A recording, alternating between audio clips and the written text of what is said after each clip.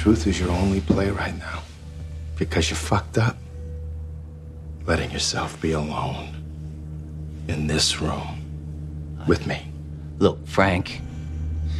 There's been a mistake somewhere. You're arrogant. Or else you never would have walked in here.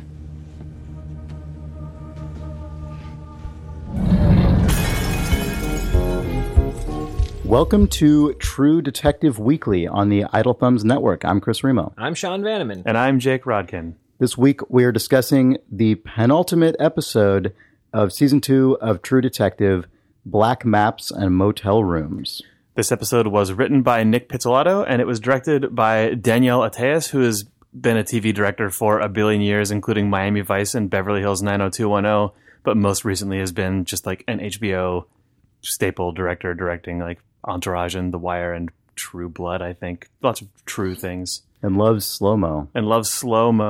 This episode is in memory of Paul Woodrow. Yeah. R.I.P. That's true.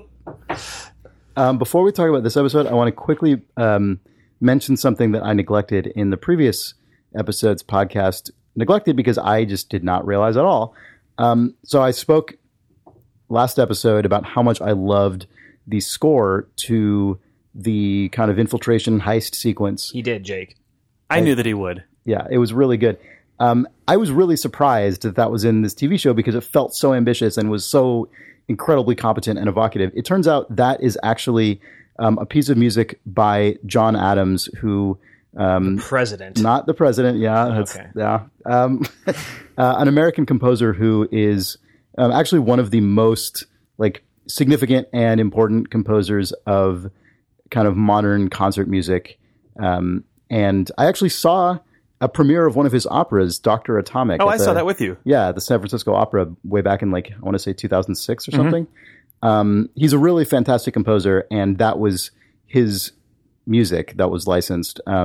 It's a piece of music that I cannot pronounce, but it's a German word that is roughly Harmonolier. That is a terrible thing that I just said.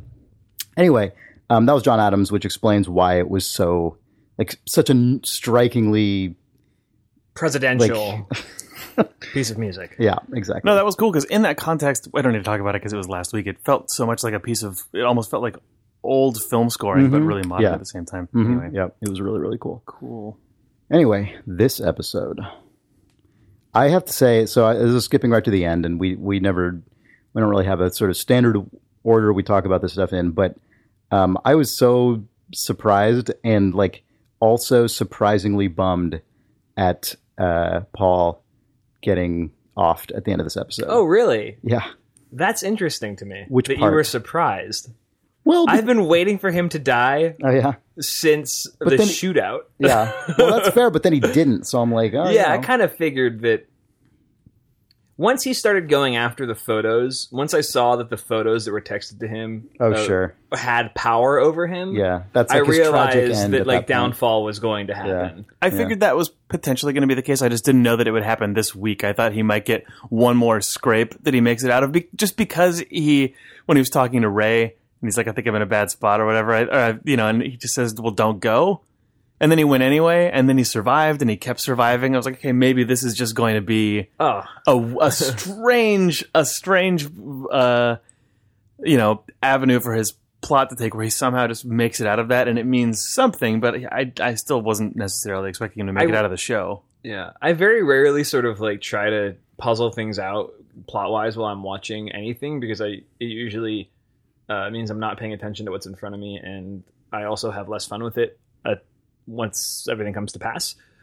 But with Paul, I knew it couldn't be next episode because they wouldn't kill him in the finale. And it was just the look in his... I mean, I think that's probably a testament to Taylor Kitsch, but like the look in his eye over these photos and over how determined he was to just suppress everything both in himself and in the world that was causing this pain was just like, oh yeah, this guy's done. This is going to be, this is it. But something that kind of bothered me about the way he went out, and it's something that I realized has bothered me about the full show, is this show plays a trick on people like me who watch big ensemble, plot-driven stories on television and just assume that everyone else knows all the characters and that I'm just not good at paying attention. Like, that's just something like I bring to the table. What do you mean by that? What I mean by that is the guy who shot him. Oh, yeah, the Vinci PD guy. Yeah, has been around. Like, Yeah. the body of Stan that was so heralded, was so Right. was so important to Frank's arc this season. I started realizing that Stan. I saw an article. I think it was on Slate or something. Oh, Willa Paskin's Yeah. heroic It was just like, recap who of the is whole Stan? season. Yeah. Just he's been in 4 seconds of film. Yeah. And I think that's to the show's detriment because Well, they're a little bit different because Stan, there really was absolutely no way to know who that guy was, and but I didn't know that because the show kept treating me like I should. right. No, I know what you mean. Although the guy who shot Paul, like, we knew he was Paul's superior, basically. Or I guess not Paul's superior because Paul was like highway patrol, but we knew that he was like senior law enforcement. Which guy was he? He Yeah, was, I don't remember who for a actually shot second. Paul at the end of this. Of course you don't. Yeah. he was one of the high ups in Vinci PD. He was one of the guys who was involved in this stuff going all the way back to 92. Who has been Okay. profiting from this, like, that whole jewelry store, like, you know, pawn shop, jewelry store, whatever it was, Right. shootout, and has like been the sort of behind the scenes, like, beneficiaries of all of this, like, corruption and grift and dealing. And so they, like, He was just when another Paul- dark-haired man in the suit to me. Yeah, well, fair enough. Yeah. So when Paul was like investigating this stuff, the guy who shot him, and then the guy who was like underground, you know, who had the bodyguards, The chief of police. right? Those two guys were like part of this sort of shadowy, like, corruption cabal behind that has basically been propping up Vinci or like in They've this, been the like, cornerstones of the symbiotic police corruption. exactly. Okay, Yeah, I yeah. understand. That have enabled Vinci to discontinue to churn on in its cancerous ways. Right, exactly. Gotcha. And Paul was really the one who was able to actually like get any leverage on them because he, you know, was still in good standing basically in terms of his like actual employment, unlike Annie and Right, he's not and fired or Ray. wanted for murder right, or whatever else. Exactly. So he's actually a threat to them. Right. And they like just sort of lucked into these photos that Dixon had, you know, showing Paul being compromised. And like, well, like, lucky us. Sucks for you. So that was why they cared about luring him in. That entire section of the episode, I really liked. Mm-hmm. If You mean Paul's like crazy escape? the or- intercut between Paul in the sewers or the tunnels, Annie and Ray, sort of having an awkward Oh man, but you like passionate that? hookup. I don't know how I feel about that. And cut. No, I like it as a structured Okay. piece of like fiction, and Frank going burning it down? just going full Frank. yeah. I really enjoyed that. I really love those three things coming together in terms of like just nuts and like meat and potato storytelling Mm-hmm. because it was all 4 characters finally having the lid blown off of their pressure cooker and yeah. something coming like Yeah, their okay. most like Yeah. id driven Yeah, I buy part that. of them pouring out and just or you know what I should say like them having wanton disregard for consequences but fulfilling their own needs as much as their animal brains wanted them. Mm-hmm. You know what I mean? And I liked that a lot. I thought that's sort of what the season has been working towards in terms of the character stories for me. So, and I found it to be ultimately satisfying, but in the way that I have found this show to be ultimately satisfying, which is not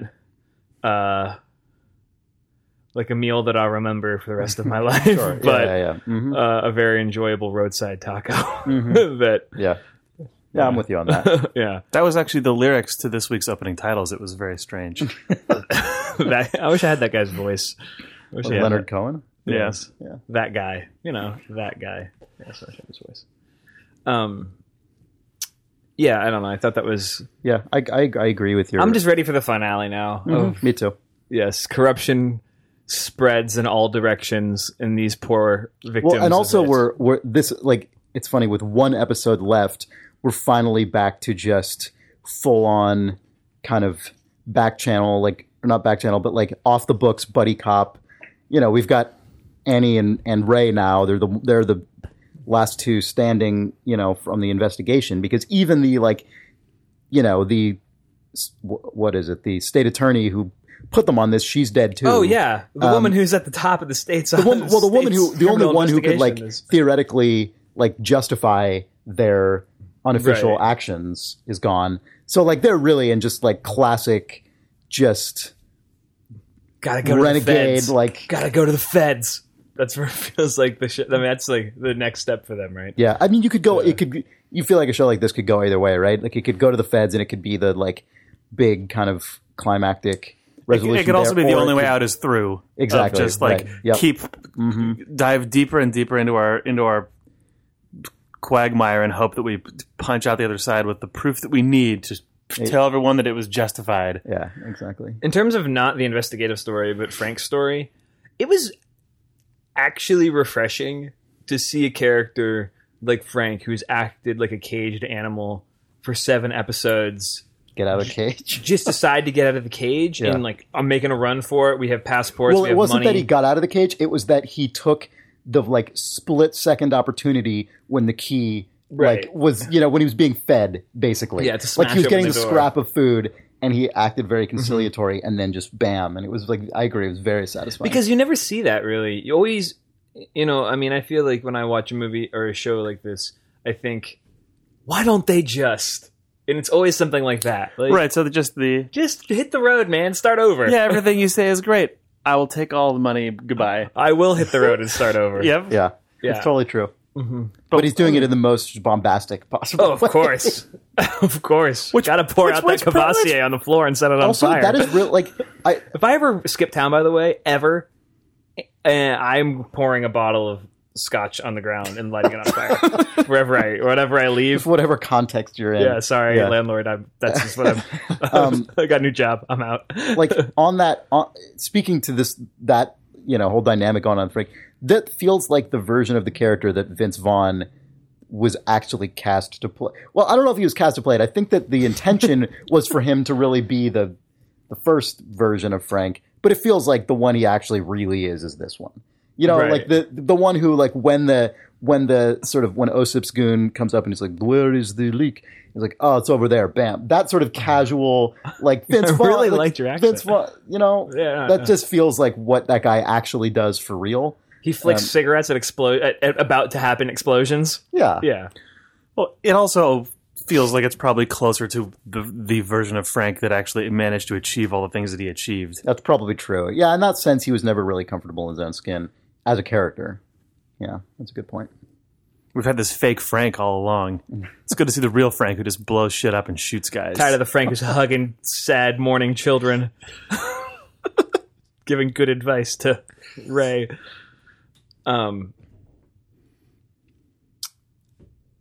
That's what it.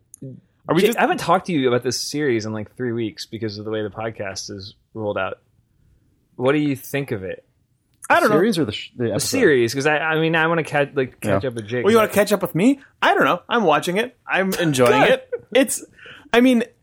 It's inevitable that as this thing goes on, the amount. I mean, it's not inevitable, but I'm pretty bought into the story as what's happening. I mean, or as it is barreling towards an end. The like this episode when that lady was dead in the car, that was like one of the more. That was like the smallest moment in this Yeah, they didn't episode. they It was did like not it was linger on a scene of Ray just driving up to what's going to be a handoff, sits down, and then goes, "Oh fuck!" and drives away. Yeah. And that like successfully piqued my interest more than so many other things have in a while. Like I thought that was just so well played, and I don't even know why. Like just an informant dead in a room when someone goes to a meeting is such a like standard thing, but just the way that she was sitting in the car and the way that they shot it and just sort of like the way her body even jostled around, like it just looked like she wasn't paying attention to him for so long that really it well actually shot, just scared the crap out of me. The cinematography put you right in what Ray's experience of Like, that moment was. I was Something I noticed actually because of that, I responded to that scene as well. I was like, "Yo, man, oh man!" Was there's not a lot of that in season 2. Season 1 is basically when they're not having character talkie time, which is 90% of it, is them just discovering something that's already happened. Whereas season 2 is really going to make chaos happen. The characters do. It's feeling right now though a lot more like the noose is really finally tightening around these guys, and sort of like they've always been behind, but they have been agents of chaos this season a lot more than they were in the first season. But it feels like they're so far behind, except Frank, I guess, at this point. And I'm really liking the way that stuff is happening. Yeah, that's true. I guess Paul was pretty. I mean, Paul in the thing that caused him to be dead probably understood most of what was going on, at least more than most characters. He was still. It was still too late though. Yeah. Oh well, yeah, because I think he learned that stuff by way of getting killed, because he witnessed the people who were responsible for him dying were the people involved in this shit. A funny thing about this episode to me that is odd to me that it came so late was that we basically learned that the two different like burned eye murders were unrelated, or not unrelated. One was basically a copycat of the other, which is funny, and I think it's actually kind of a cool twist on sort of television is always so like enamored of stylish serial killers. Like television loves like ritual serial killers who keep doing crazy crimes again and again. And I kind of like that this is like, no, this is just a weird like crime of opportunity to try and just be a distraction. But it's odd that it came in the second to last episode of the season. Like you'd think the way you'd play that would be to like upturn your expectations halfway through. But I don't know. It was instead it feels like it was used to almost just to lay bare how sort of unaware Frank is, again, of sort of how far behind the rest of the world he was this episode, right? I mean, when he talked to that guy, he found out all these things, and he finally caught up with his sort of like minion man who's been playing him all this time. Blake, but it was Blake. It was stupid Blake. In the same way, I mean, Frank ended up getting the upper hand, but in the same way as Paul's thing, it was sort of just end up in this really tense scene where suddenly it's revealed how how far ahead of you the rest of the world is at fucking you, and then and how just sort of distracted or convoluted it was, and how there's like 3 more levels than you even thought there were. Yeah. But then Frank ends up just going and shooting the guy and watching him die. Yeah. Observing that really reveals how, not that anyone needs any like information to know this is crazy, but like the plot, it reveals, it reminds you how crazy the plot of this season is, because as you say, Frank is a million steps behind his universe in getting screwed by his universe. But he also knows way more than most of the actual investigative characters, at least has for much of the season.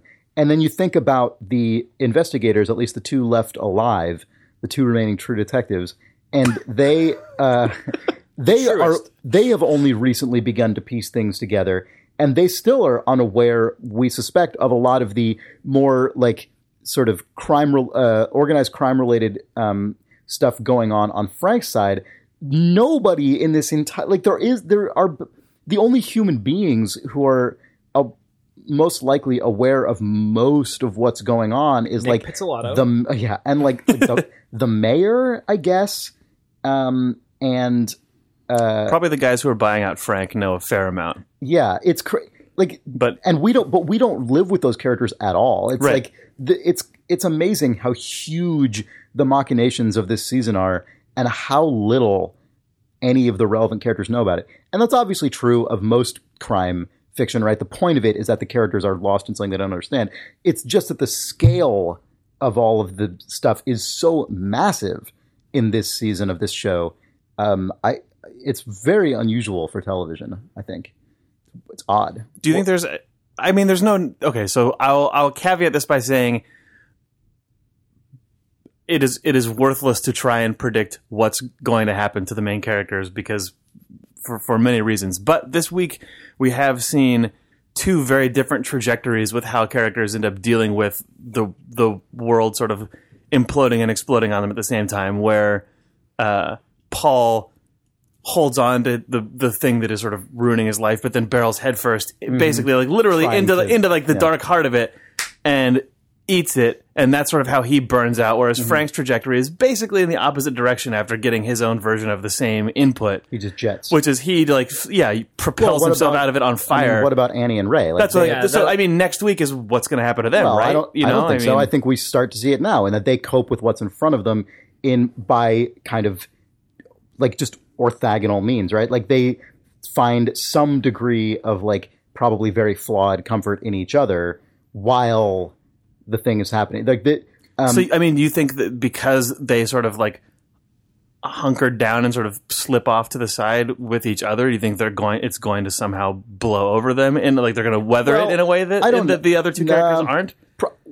Probably just in the sense that I don't think you could have them also die or them also jet off to fucking Bermuda or wherever it was Frank was going. Venezuela. Was it Venezuela? Yeah. I think so. But yeah, I think that they're the characters who are they're clearly the most internally sort of dysfunctional, but also sort of possibly as a result of that, like most adapted to their actual reality. They're the characters who I guess have probably of the four leads who have taken the most shitty life input and then just like hardened it into a core inside of them as who they are, as opposed to deflecting it or like using it to. Whereas Frank sort of tried to like master that stuff explicitly, and Paul tried to just resist it entirely unsuccessfully. Whereas, as you say, they sort of absorbed it and have like internalized it as who they are. Yeah, like twisted into. What were you going to say, Sean?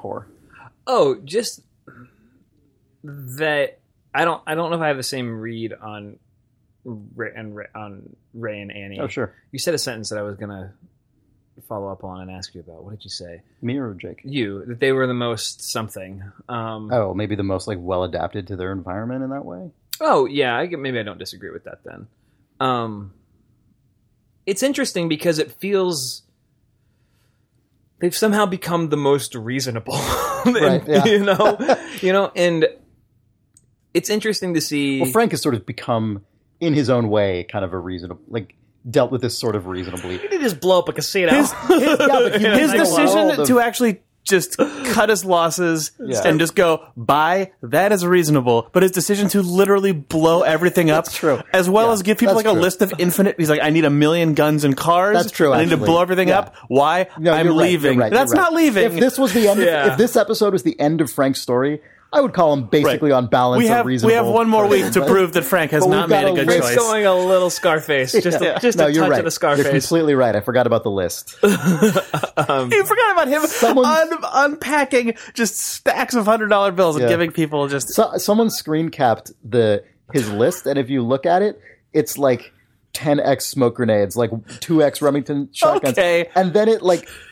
They clearly, like, whoever was doing the production design just only had, like, 10 things on the list, so they just repeated the 10 things again. So anyway, 10 more flash grenades. No, really? That sucks. Oh, what a bad prop. That's probably better than the other way where it's, like, 5 Clydesdales or whatever. I don't know, like 10 packs of bazooka bubble gum. Anyway, I'm sorry, you were going to say. Oh, just in the... 10 more smoke grenades. Wait, how many smoke grenades? Shit, we're gonna need 10 more of those. Just write it again. Do you want 20 or 30 smoke grenades, or just 10 and you just set it a bunch? I wanted 10, but just give me 30. Just give me a lot of smoke grenades. All right, I'll use whatever you give me. We only have 28. That's fine. That's the amount of smoke I'll create explosively. Yeah, 10 smoke grenades. Then the guy just gets down to the bottom of the list. 10 smoke. Yeah, I already got that. Okay. Next week on True Detective, Frank's packing list. Where the fuck are the rest of my smoke grenades? I don't know what I was going to say. Other than, I guess, I can't see... It's interesting because Ray and Annie are actually emotionally sensitive, like not up for it all people. After the shootout, they both barfed, you know? Whereas Paul and Frank are just assassinating people because they have that connection between doing that and being physically ill was severed somewhere in their lives. Yeah. And I think that might be it's either going to be their saving grace or their downfall. I think it's interesting to see them connect because it forced me to remember that they're real people. In that Ray probably in the early days of his marriage before she was raped, they probably had a fun, like romantic, loving marriage, even though it might have had spikes of terrible fights and alcoholism or whatever. That I saw them both as real people in that scene where they were together the whole way through. I mean, I suspect they probably. Nice I think it was probably like. My guess would be the balance was the opposite of what you posit, which is probably that they had a lot of moments of like fun and romance and sort of like enjoyment, but the baseline was probably like not ever the best. Maybe. I don't know. Like, I think Just either way now it's, feels like a redeemable character to me. I agree with that. Yeah. And Annie does as well in the I agree. fallout of having stabbed that guy and gotten that out of her. And then also in the way that she's talking to her family now about them being in danger and her caring for them. And Man, by the way, a crazy through line of this episode was that all four main characters basically spent the entire episode, or like the second half of the episode, telling everyone they cared about, you have to hide a lot now. Right. That was like, it kept happening. It was crazy. Like, I like that. All four of them. Yeah, it was interesting. I really loved the shot. It's like a little tiny moment of Paul's mom and Paul's like girlfriend in bed together watching an old movie, and she just kind of being like, what is this? It's old. And then you see her later and she's kind of tearing up a bit at this like quaint relationship on the screen. I just thought that was just it wasn't a lot of time spent on it, which is what made it, I think, work. Which is that little moment I thought was really nice. What are the odds that one of the last scenes of this series is Ray put between a rock and a hard place when one of the conspirators in the story comes out of the shadows with a gun to that fat little redhead's head? It's just like, Ray, we're going to need you to do whatever. They bring those kids back and put them, because he didn't tell them to hide. By the way, this is That's like not going to happen. This That is would be really bad television. crazy and like not me. I don't know if this is like even worth talking about this kind of stupid theory, but like Blake was the one who gave the theoretically like incorrect He gave up the junkie rapist name, to Frank, and then by virtue of that to Ray. Also, Blake has red hair. Is that a thing? Probably not. Oh, I don't think that's That's probably not a thing.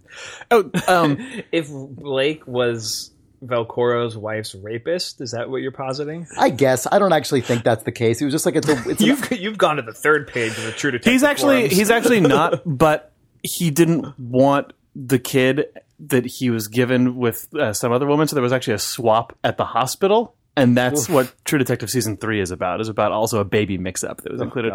The movie... Man, sorry, but just speaking of like... Speaking of baby mix-ups? Well, yeah, kind of, because we learned that the girl who... One of the orphans from the robbery in 1992 was Casper's secretary, I guess. Erica. Her name was formerly Laura and now is Erica, and she's like...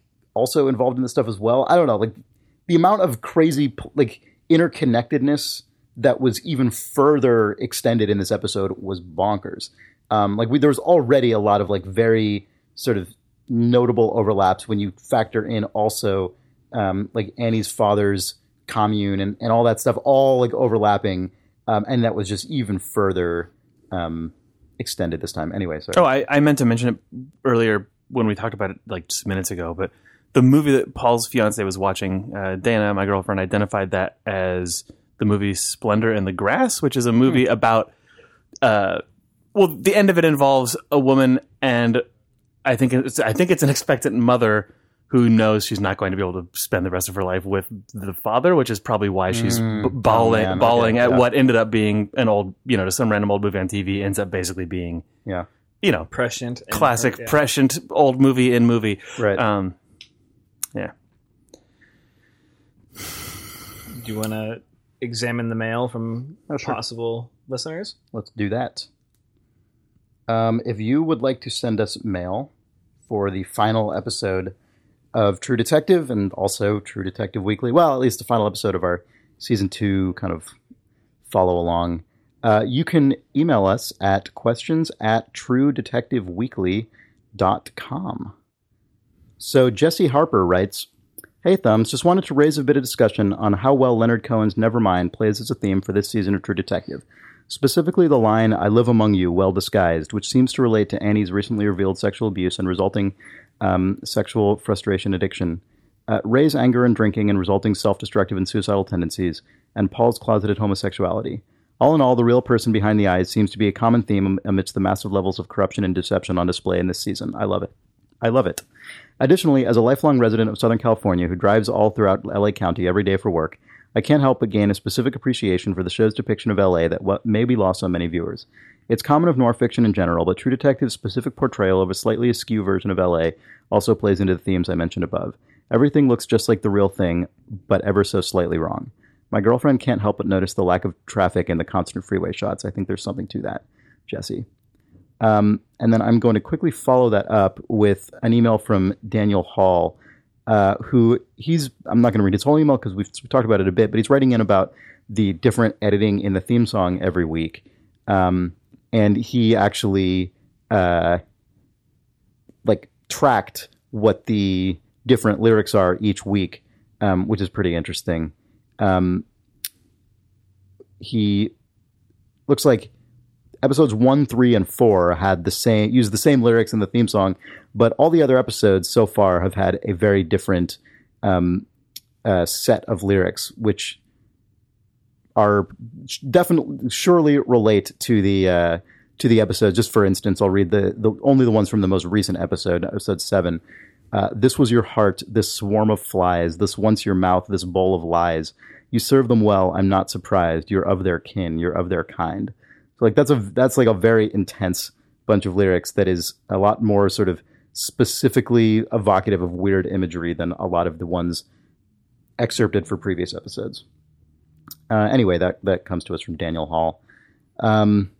So next week, as you definitely know, I'm sure, is the season finale of True Detective Season 2. We will obviously be talking about it. I think it's a 90-minute episode. Shit. Yeah, so if you want to get your thoughts in, try to do that as soon after the episode airs as you can so that we have time to read them on the show. Again, our email address is questions@truedetectiveweekly.com. I hope you have enjoyed listening to us talk through this season and figuring out what we thought about it. If you have been enjoying that, consider rating us or leaving us a review on iTunes. You can find our website at truedetectiveweekly.com, and it has links to our iTunes page and our social media and all that stuff. Thanks, and we will talk to you guys next week.